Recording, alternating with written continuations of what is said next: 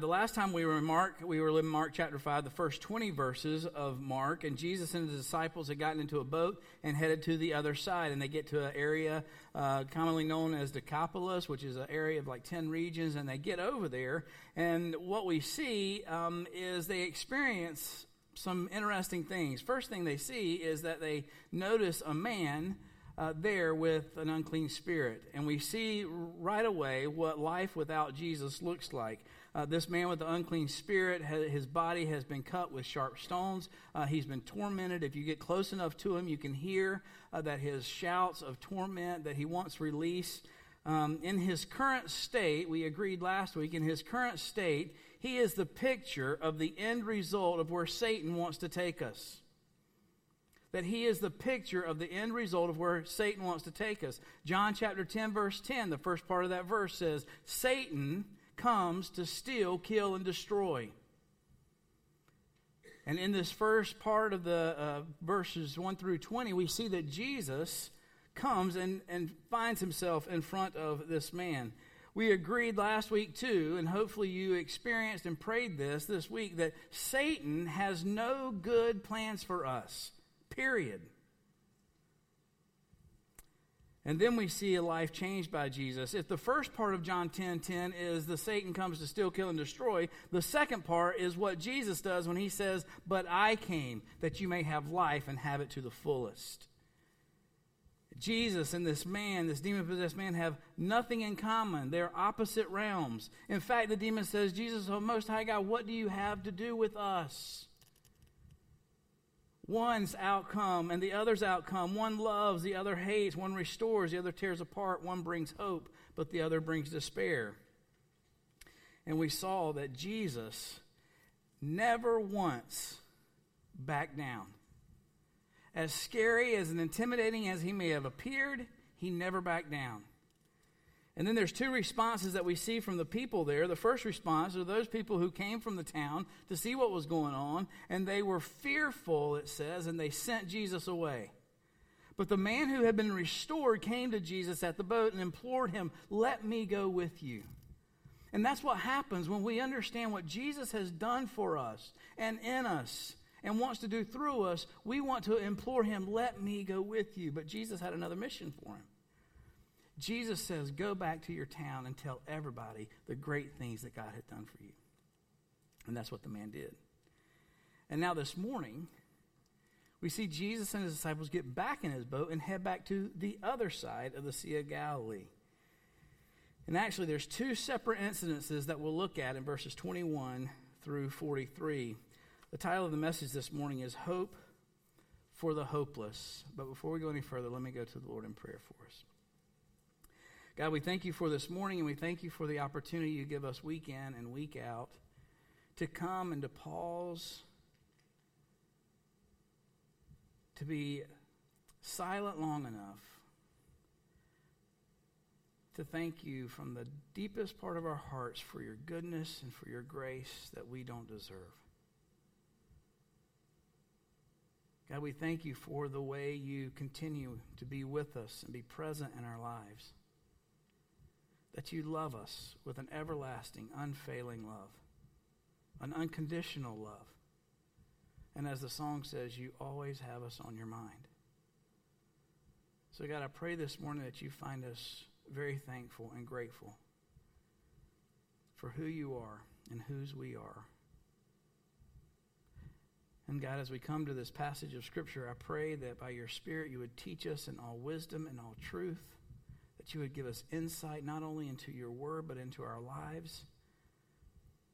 And that this word of yours would pierce our hearts and be lived out through our hands and feet. Would you take a minute and pray for the person in front of you or beside you or behind you, that they would hear from the Lord this morning.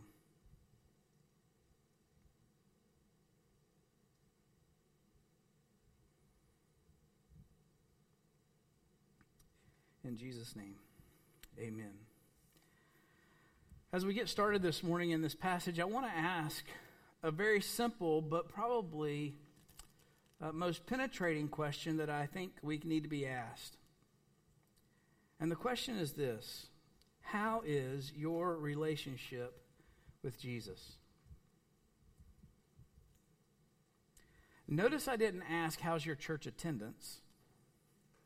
Or your involvement in certain Bible studies or books that you're reading or even your devotional. All those are great. My question is, how is your relationship with Jesus? Who is Jesus to you? How do you believe, who do you believe you are to him? Are you falling deeper in love with him? Are you grasping more deeply how deep his love and wide his love is for you? The real question that flows from this answer is this: am I becoming more like Jesus? And how do I know? I believe as we focus, pay attention to, and consider our relationship with Jesus and our faith in him, we will want to answer this question, yes. Yes, I desire to become more like Jesus. This passage is about the awareness and recognition of who Jesus really is and our faith in him. Now remember, I've asked since day one of this study to get inside the story, to be on scene, and I'm not going to take that away this morning because there's 3 parts of this passage this morning that I want us to be there. There's a crying out in crisis in verses 21 through 24. There's a delay by faith in verses 25 through 34, and then life restored in verses 35 through 43. So if you have your Bibles, you can turn to Mark chapter 5. We're going to read 21 through 24. Mark 5, 21 through 24 says this: when Jesus had crossed over again, he was on the other side, now he's coming back again. When they crossed back over again in the boat to the other side, a large crowd gathered around him, so he stayed by the seashore. One of the synagogue officials named Jairus came up and on seeing him fell at his feet and implored him earnestly, saying, "My little daughter is at the point of death. Please come and lay your hands on her that she will get well and live." And he went off with him, and a large crowd was following him and pressing on him. Now in these verses, there's not a whole lot of specifics in the regards to time frame or even exact location. Many scholars believe that Jesus returned back to Capernaum where 70% of his miracles had taken place. It doesn't mention anything about sleep or food or taking a break, but we're immediately introduced to a man named Jairus. And what we know about Jairus is that Jairus was a synagogue religious ruler. He had many religious responsibilities. Scripture indicates that he was a man, a holy man, one that believed in God. Now remember, a synagogue ruler, religious ruler, what they were thinking about Jesus at this time. They belonged to the group of people who were arguing against Jesus, because Jesus was taking the law and kind of turning it upside down on them. And so Jairus was part of this group that was kind of against Jesus, on the opposite team of Jesus, if you will. Remember how in the first couple of chapters of Mark, we see how the scribes and Pharisees were questioning and opposing Jesus. But now, in desperation, Jairus, the religious synagogue ruler, comes to Jesus.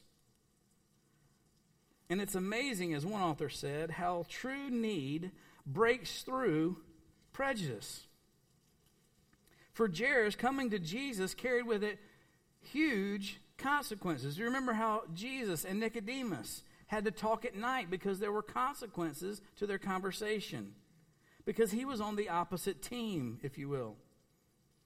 There were probably many times where Jairus was in the synagogue carrying out his religious duties, going to people and comforting them when they had loss, when they had tragedy, when they needed somebody.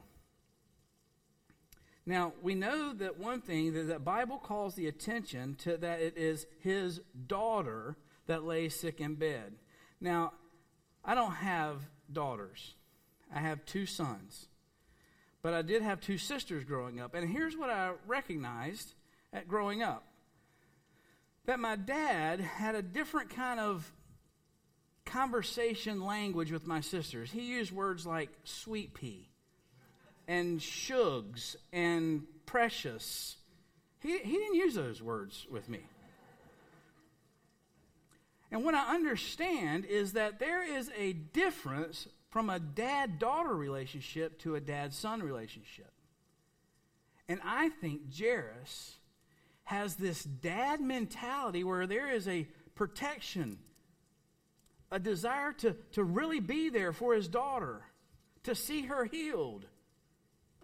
And so Mark puts this detail in there that Jairus' daughter, not just child, but his daughter, is sick to the point of death. And so you see this desperation in Jairus as he comes to Jesus and bows down before him and begs him, my daughter is sick. Is there anything you can do? Because the doctors have already made their diagnosis. There's nothing we can do, the doctor said. Jairus is at the end of his rope. Now think with me just for a minute and think maybe what Jairus is going through. A feeling of anger mixed with pity, mixed with a deep hope. Wanting to scream and holler, but not really knowing who to scream and holler at, as one author said.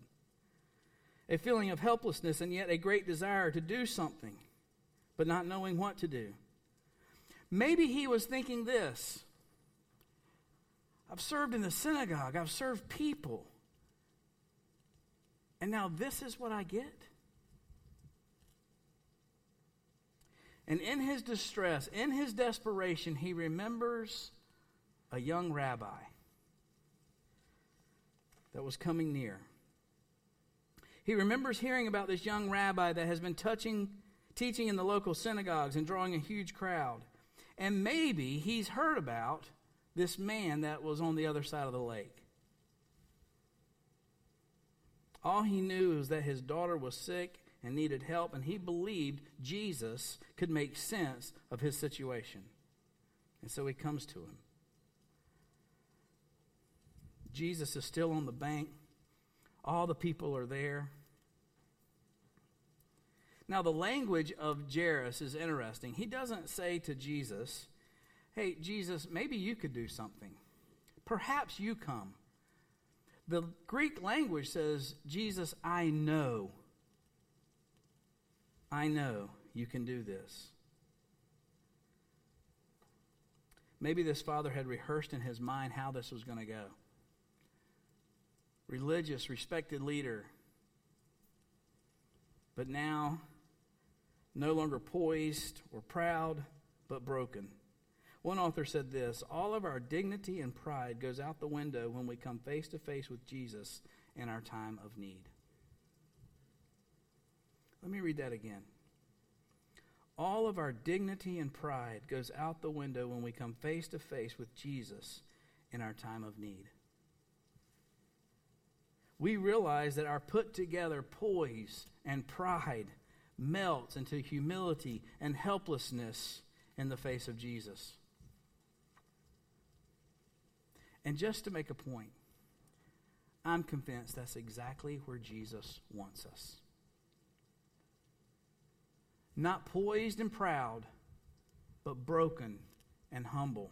Psalm 51:17. The sacrifices of God are a broken and contrite heart. O God, you will not despise. He gives grace to the humble, but opposes the proud. This religious synagogue leader came and was humble before Jesus and desperate. In verse 24 it says this, and Jesus went off with him. Compelled by his faith, he went off with him. Now just picture this. Jairus comes, desperate, falls down before Jesus. Jesus, I know you can heal. Come to my house. Jesus says, let's go. Now do you think that there was a spring in Jairus' step? Do you think Jairus was probably picked up the pace, maybe even jogging, headed back to the house? There's got to be within him this welling up of hope. He must have been feeling good at this point. But then in the midst of this dramatic scene, Jesus is stopped. Jairus' hope and help is interrupted. Second point is delayed by faith. Listen to verse 24. And he went off with him, and a large crowd was following and pressing in on him. Verse 25. A woman who had had a hemorrhage for 12 years and had endured much at the hands of many physicians and had spent all that she had and was not helped at all, but rather had grown worse, after hearing about Jesus, she came up in the crowd behind him and touched his cloak. For she thought, if I touch his garments, I will get well.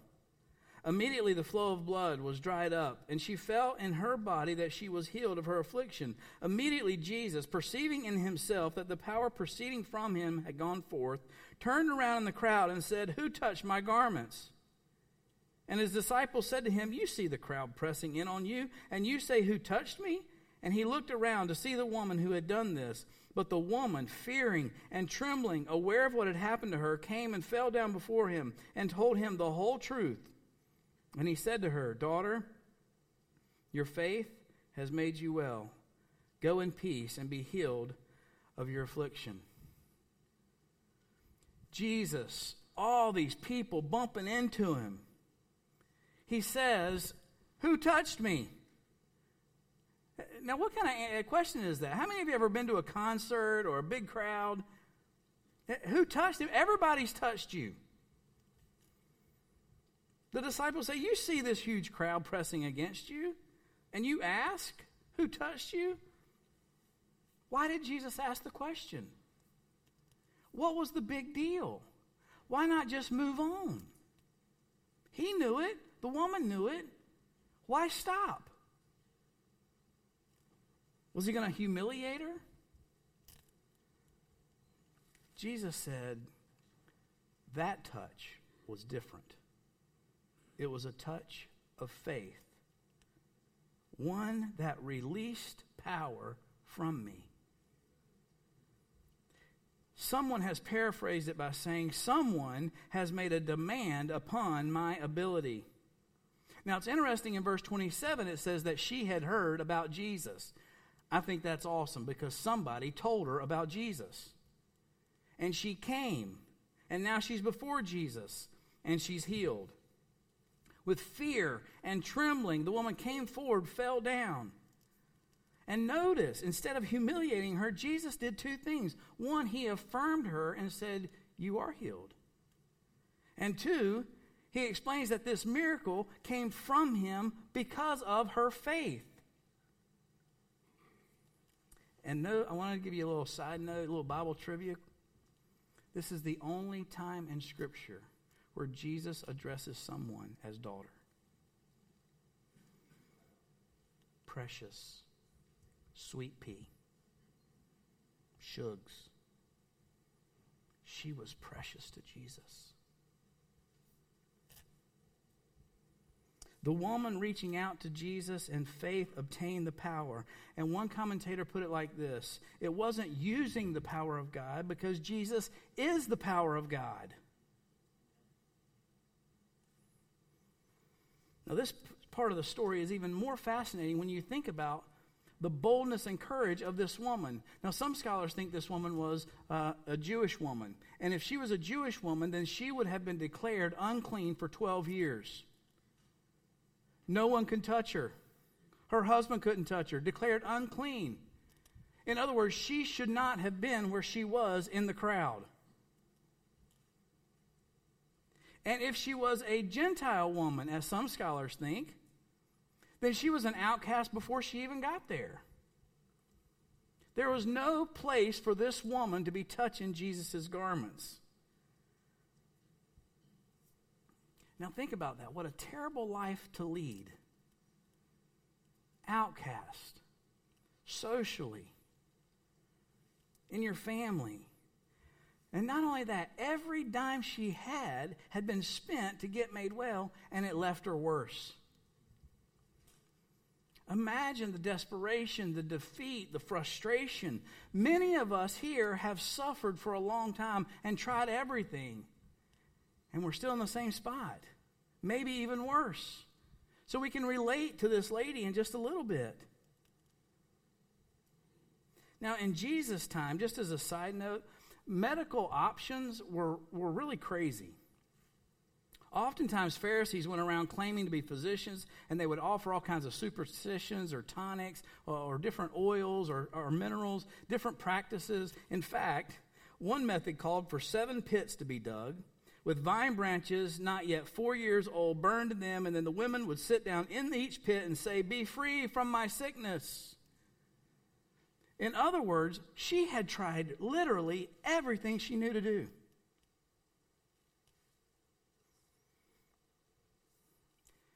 But it's really amazing what people will do when their pain is so deep and their despair and desire for relief is so strong. This lady was pitiful. It was tragic. Yet she believed in Jesus. Now back up just for a second. Get with me about what just happened. Remember Jairus? It was great for this woman, but can you imagine Jairus now? Looking at this woman?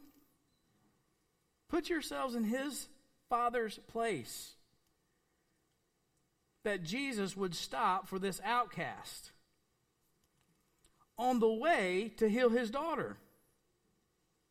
Now, how many of you, let's just be honest, how many of you here love waiting? Especially when you're in a hurry with a purpose. Can you imagine Jairus? Like, Jesus, what are you doing? Jesus, this is not fair. I was first. Jesus, she's an outcast. Do you know who I am? I'm a religious leader.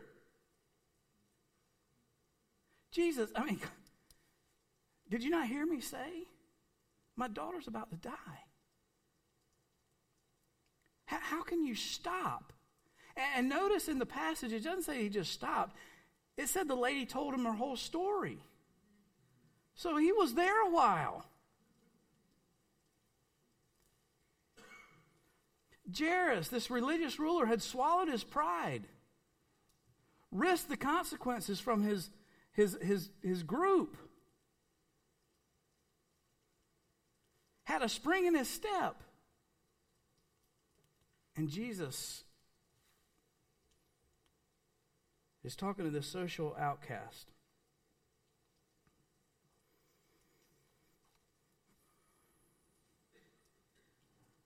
This interruption. I don't know about you, but I continually have to learn and to appreciate and thank God for the interruptions and delays that he sends in my life, even when they don't make sense. Interruptions happen. If you're a parent, you know interruptions happen. An employer, employee, a father, a husband, a mom, a wife. Interruptions happen. In fact, it's probably safe to say that interruptions take up most of our time. But interruptions are not surprises to God. They may even be the work of God. And what may be an interruption to you and to me, and a delay for us, is not a delay for God. And I'm starting to understand in my life that interruptions frustrate me because I am usually in a hurry to get my own thing done. Isn't that why we get frustrated with interruptions? Because we have an agenda, we have a plan, we have somewhere to be, we have something we want God to do. So God, hurry up. Japanese theologian Kosuke Koyama said this, and he wrote this: love has a speed. It's a spiritual speed. It is a different kind of speed from the technological speed to which we are accustomed. It goes on in the depth of our life, whether we notice it or not, at 3 miles an hour. It is the speed we walk, and therefore the speed the love of God walks. It had me stop and ask myself, how fast am I going? The speed of self, technology, culture, or Jesus' speed of love? Think about Jesus. He could have outran Jairus. He could have been moving fast. But Jesus was walking at the speed of love and stopped for this woman. And he stops for me and you. Many times we have to slow down to catch up with Jesus. Did you hear that? Many times we have to slow down to catch up with Jesus because we are thinking, Jesus, would you please hurry? Right? Can you imagine if Jesus was too busy, too much in a hurry? What if you were the woman and Jesus says, I don't have time? From Jairus' perspective, it appears Jesus was delayed by this woman's faith, but Jesus wasn't delayed at all. And if you step back and reflect just for a second, the interruptions that come in my life challenge me in God's sufficiency and his timing, just like it did for Jairus. Interruptions are not sent to harm us, but to help us. In fact, Jesus was going to use this interruption, if you will, this delay in Jairus' life as well, to take him to another level of faith. And think about Jairus just for a second. Verse 29, it gives us the miracle. Immediately the flow of blood was dried up, and she felt in her body that she was healed from her affliction. Verse 34 goes on to say, and said to her, daughter, your faith has healed you. Go in peace and be freed from your suffering. Imagine this woman free and relieved from her struggles of 12 years. An overwhelming sense of new life was ahead of her. And this is what Jairus is wanting for his daughter. And so right in front of him, Jesus has proved, yes, he can do this. What he was searching for his daughter was confirmed right in front of his eyes with this woman. But Jairus would not enjoy this good news for this woman or this good feeling for long, because a message was on the way that was going to burst his bubble and rock his world. Verse 35. While he was still speaking, probably Jesus, he, speaking to the woman, they came from the house of the synagogue official, saying, your daughter has died. Why trouble the teacher anymore? But Jesus, overhearing what was being spoken, said to the synagogue official, do not be afraid any longer, only believe. And he allowed no one to accompany him except Peter, James, and John, the brother of James. And they came to the house and the synagogue official, and they saw a commotion and people loudly weeping and wailing. And entering in, he said to them, why make a commotion and weep? The child has not died, but is asleep. And they began laughing at him. But putting them all out, he took along the child's father and mother and his own companions and entered the room where the child was. Taking the child by the hand, he said to her, Talitha cum, which translated means, little girl, I say to you, get up. Immediately the girl got up and began to walk, for she was 12 years old, and immediately they were completely astounded. And he gave them strict orders that no one should know about this, and he said that something should be given to her to eat. 12 years old. 12 years. For every day that this girl had lived, this woman had suffered. And now, Jesus is talking to this woman, this little girl. Get yourself into the scene, especially into the mind of Jairus. Think about the excitement that he hears that his daughter has died, and the pain of that, and the hopelessness of that. And Jesus hears what he had heard, and he turns to him and he says, do not be afraid, only believe. In other words, Jesus says, don't panic. Don't panic. He was telling him to act in just in the same way that he came to him, in faith. But that is hard for us to do sometimes, right? In the midst of disappointment and despair and hurt, we need to hear Jesus say, don't be afraid, only believe. Stay the course. Focus on me. But for Jesus, death was no greater a challenge than the sickness. Jesus knows that if he has the power to restore health, he has the power to restore life. And he says two very important things to Jairus. Don't be afraid. It seems when things get out of our control, fear becomes present. And for Jairus, he thought he had something that was going to happen for him and for his daughter. And it brought up fear. We have fear hitting us from so many different places. Health and family and finances and friends and family. All around us is a place of potential fear or peace. We need to hear Jesus say, do not be afraid. Then he says to him, only believe. Now what's interesting about the Greek language about these two words, only believe, is that it's not a suggestion, it's a command. Only believe. In other words, Jesus is asking, will you still trust me? Now Jairus has to make a choice, and so do we. Believe and respond to the words, information, and circumstances around him, or believe and respond to the words spoken to him by Jesus.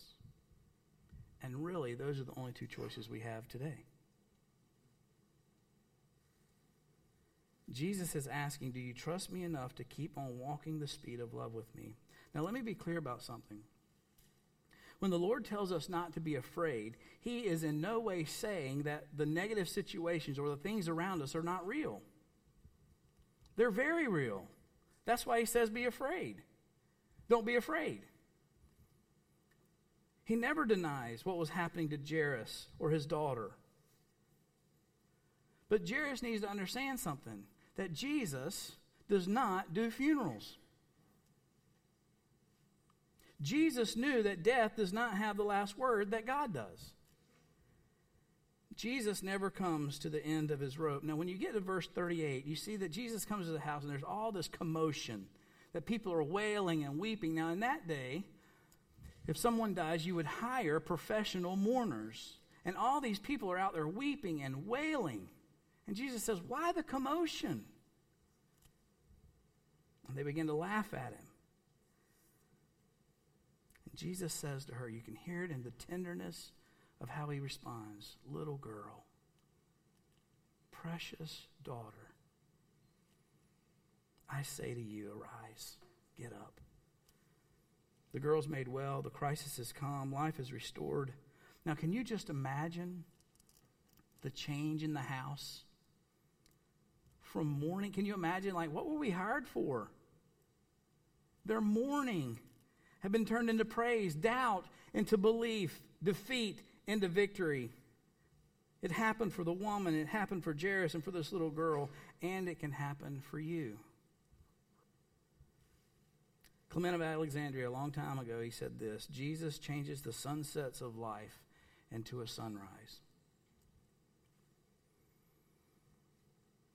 One of the things I think about in this story, if you'll notice, that Jesus dealt with each person individually. One author said this: God doesn't deal in bulk, but in the one-on-one. In other words, you can bump around Jesus all you want. You can come to church and bump into Bible studies or this group or that group, but Jesus wants to deal with you one-on-one. And that's why I asked at the very beginning, how is your relationship with Jesus? It's only when you step out in faith and believe it for yourself, touch the power of Jesus, that life new is experienced. And if we don't, we miss the miracle. We miss the changed life. So 3 questions I want to leave us with this week is this. One that I want you to sit with is, what is it that you really believe about Jesus? Jairus sought after him and begged him. Why? Because he believed who he was. This woman believed Jesus could heal her if she could just touch the hem of his garment. Do I really believe Jesus? Am I willing to trust Jesus? Here's the contact info for Ruben. That was the contact info for Jesus. Sorry. I forgot to turn it off. Where was I? The second question. Are you willing to reach out to Jesus in faith like the woman? Listen to this statement. Faith unleashes the power of Jesus. Faith unleashes the power of Jesus. Without faith, the power resides with us, which is no power at all. But faith in Jesus releases the power of Jesus. How many of you have ever been to like a museum or an art gallery, and you go see these sculptures or this art, and there's always 2 words at the bottom of every one of them? What does it say? Or maybe 3 words. 3 words. Do not touch. And if you're kids, you pray. If you're parents, you pray your kids are reading that. There was a Japanese sculptor, famous Japanese sculptor, once puzzled the curators of an American art museum where his works were shown. And at the base of each of his statues, the sculptor had placed a polite little sign that read, "Please touch." Because the sculptor did not want people to experience his art from a distance, but to experience it by touching it. That's the same exact thing Jesus wants us to do.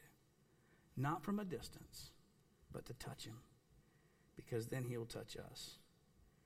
No one can bring hope to the hopeless. There are people here this morning that I know have tried everything under the sun to find feelings of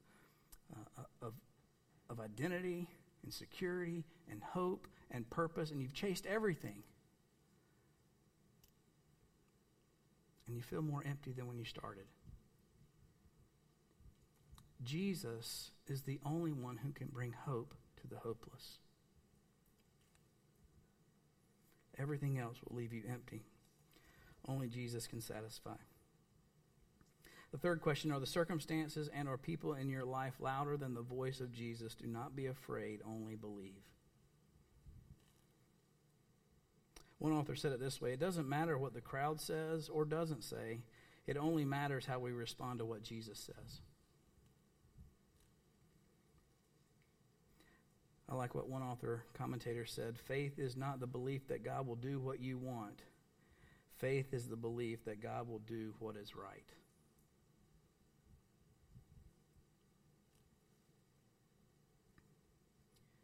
Do you want to see Jesus move and work in your life?